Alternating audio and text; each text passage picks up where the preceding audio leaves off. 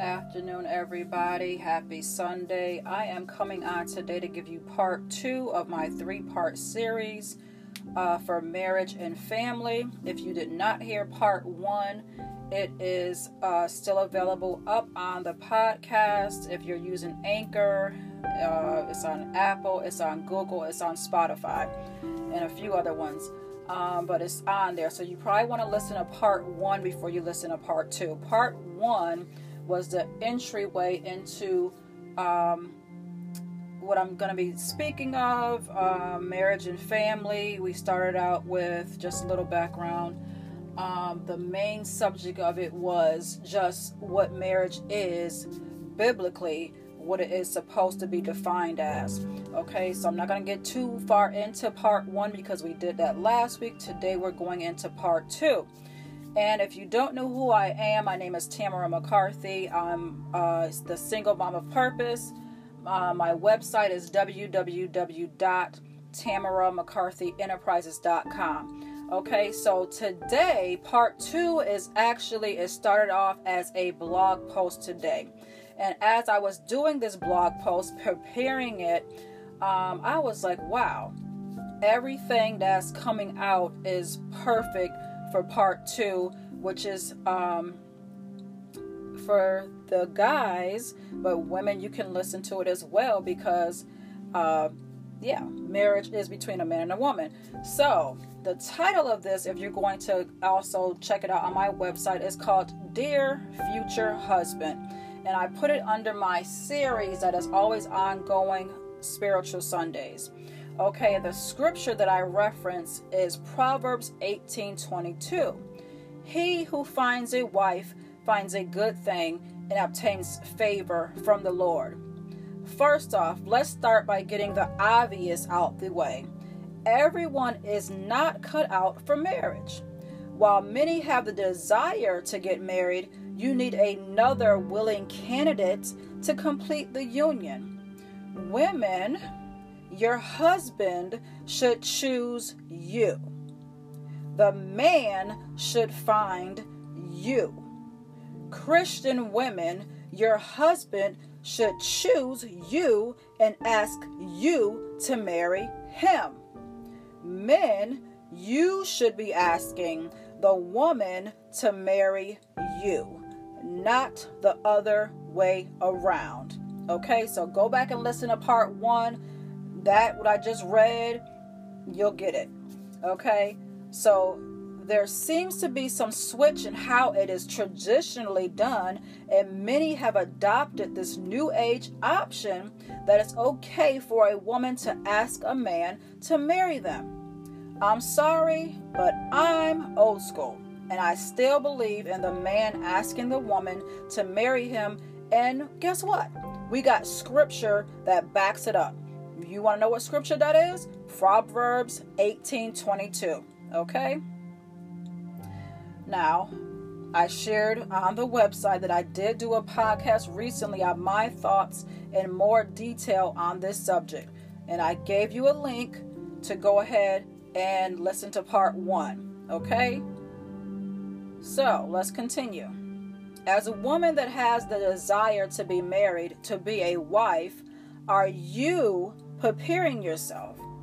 As a man that has the desire to be married, as a man that has a desire to be married, to be a husband, are you preparing yourself? Have you cleared out all the clutter that you've picked up and stored over the years? Have you detached yourself from the soul ties that are clinging on for dear life because they do not want to let go? Don't you think this is important before you make a lifetime commitment to someone else? Don't you think you should be free emotionally, mentally, spiritually, and physically from all the other people that have come through your life, that you've slept with and have had intimate relations with? My personal opinion is yes, you should rid yourself of all of that other past stuff. Okay? Why bring old baggage into a new relationship? Why wouldn't you take the time to get free? So many men and women don't take the time to detach or heal, and they jump right into another relationship. Biblically, as children of God, if you're single, you shouldn't be sleeping around, but many of us do. Some of us finally decide to part from our wicked ways, and we go and ask God for forgiveness and make the commitment to be sex-free until marriage. Is it easy? For some, no, but it can be done. It has to be a personal decision. For me, it became easier because my faith began to outweigh everything else. I knew and believed that God wants me to have the desires of my heart, and that He only wants to give me His best. And that applies to all of us. It applies to all of us. Yes, God wants us to have the desires of our hearts. He wants to give us His best, but we have to give Him our best. Okay? And that is fully walking into who He has called us to be. Okay? So temptation is a beast, and if you don't find ways to handle it, it will overtake you each and every time. The enemy knows what you like, and he will stop at nothing to get you out of order. But you have to be strong and courageous and outsmart him. You have to want and believe that God has greater in store for you, and stop falling for the enemy's version of what appears good at that time. For men, women will throw themselves at you if they see and believe you are going places, especially if you are walking in or towards your God-given purpose. All of them aren't doing it because they actually like or want you. They are on assignment from the enemy, and you know what his sole purpose is. You know what it is. The thief does not come except to steal and to kill and to destroy. I have come that they may have life, and that they may have it more abundantly. And that's out of John 10:10. We know what the enemy wants, okay? But God wants more for you. He wants better for you. He wants to give you more. But you have to do your part as well. The same applies for women. If the enemy sees you beginning to get your life on track, and you're on your God-given path, then he will throw in some distractions, some roadblocks, and some illusions to get you off track. But you have to stay focused. Marriage is not a walk in the park. It's going to require commitment to making it work, and both parties being equally yoked and on one accord. You have to be working towards the same objective, and your mindset should be connected and in unison. This is why you can't marry for reasons outside of what God designed marriage for. You can't marry for financial gain, because God can take it away all in the blink of an eye. You can't marry for their outward appearance only, because that doesn't last. You can't marry because their sex game is tight. They'll get old one day and they won't be able to lay it down anymore. You can't marry because you don't want to be alone, because they can easily walk away and never look back. This is where the first scripture I shared comes into play, Proverbs 18:22. When you choose the right person that God has designed specifically for you, then everything else has already been added into the equation. God is only going to send or present you with his best. And I share Genesis 2:18, and the Lord said, "It is not good that man should be alone. I will make him a helper comparable to him." That is a key word, comparable to him. You have to be equally yoked. You have to be. You want it to work. You want God's favor. You want God's abundance. You have to be comparable. Both of y'all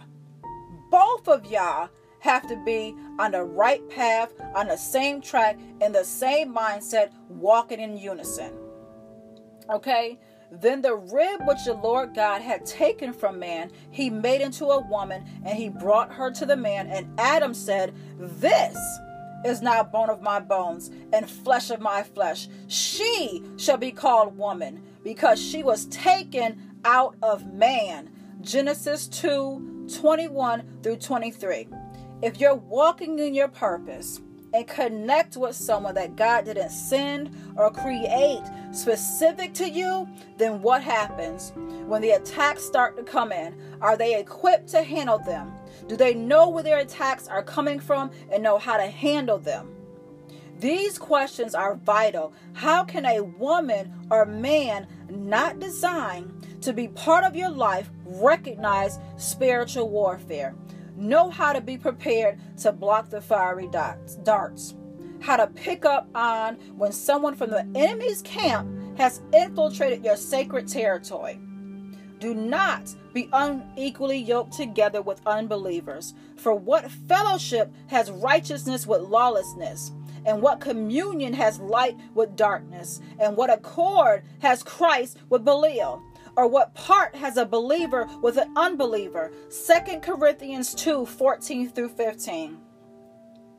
Dear future husband, I pray you are well and working on becoming a better man so we can meet one day. I have been working on myself because I want to be the helpmeet that our Heavenly Father has designed me to be. I haven't always been on the right track of my life, but I'm getting there and doing my best to stay on track. How about you? Ladies, do you take out the time to pray for your future husband? Fellas, are you praying that you stay on track for God and are walking upright? Are you keeping your mind, body, soul, and spirit free from distractions and soul ties? Are you working on getting free from old mindsets and habits you picked up over the years? Have you willingly let go of all the things and people that no longer serve purpose in your life? Are you preparing yourself to be the husband that God has designed you to be? Husbands, love your wives just as Christ has loved the church and gave himself for her, that he might sanctify and cleanse her with the washing of water by the word, that he might present her to himself a glorious church, not having spot or wrinkle or any such thing, but that she should be holy and without blemish. So husbands ought to love their own wives as their own bodies. He who loves his wife loves himself. And that is out of Ephesians 5:25 through 28. That is all that I have for you guys today. I'm just amazed. I'm amazed at just how...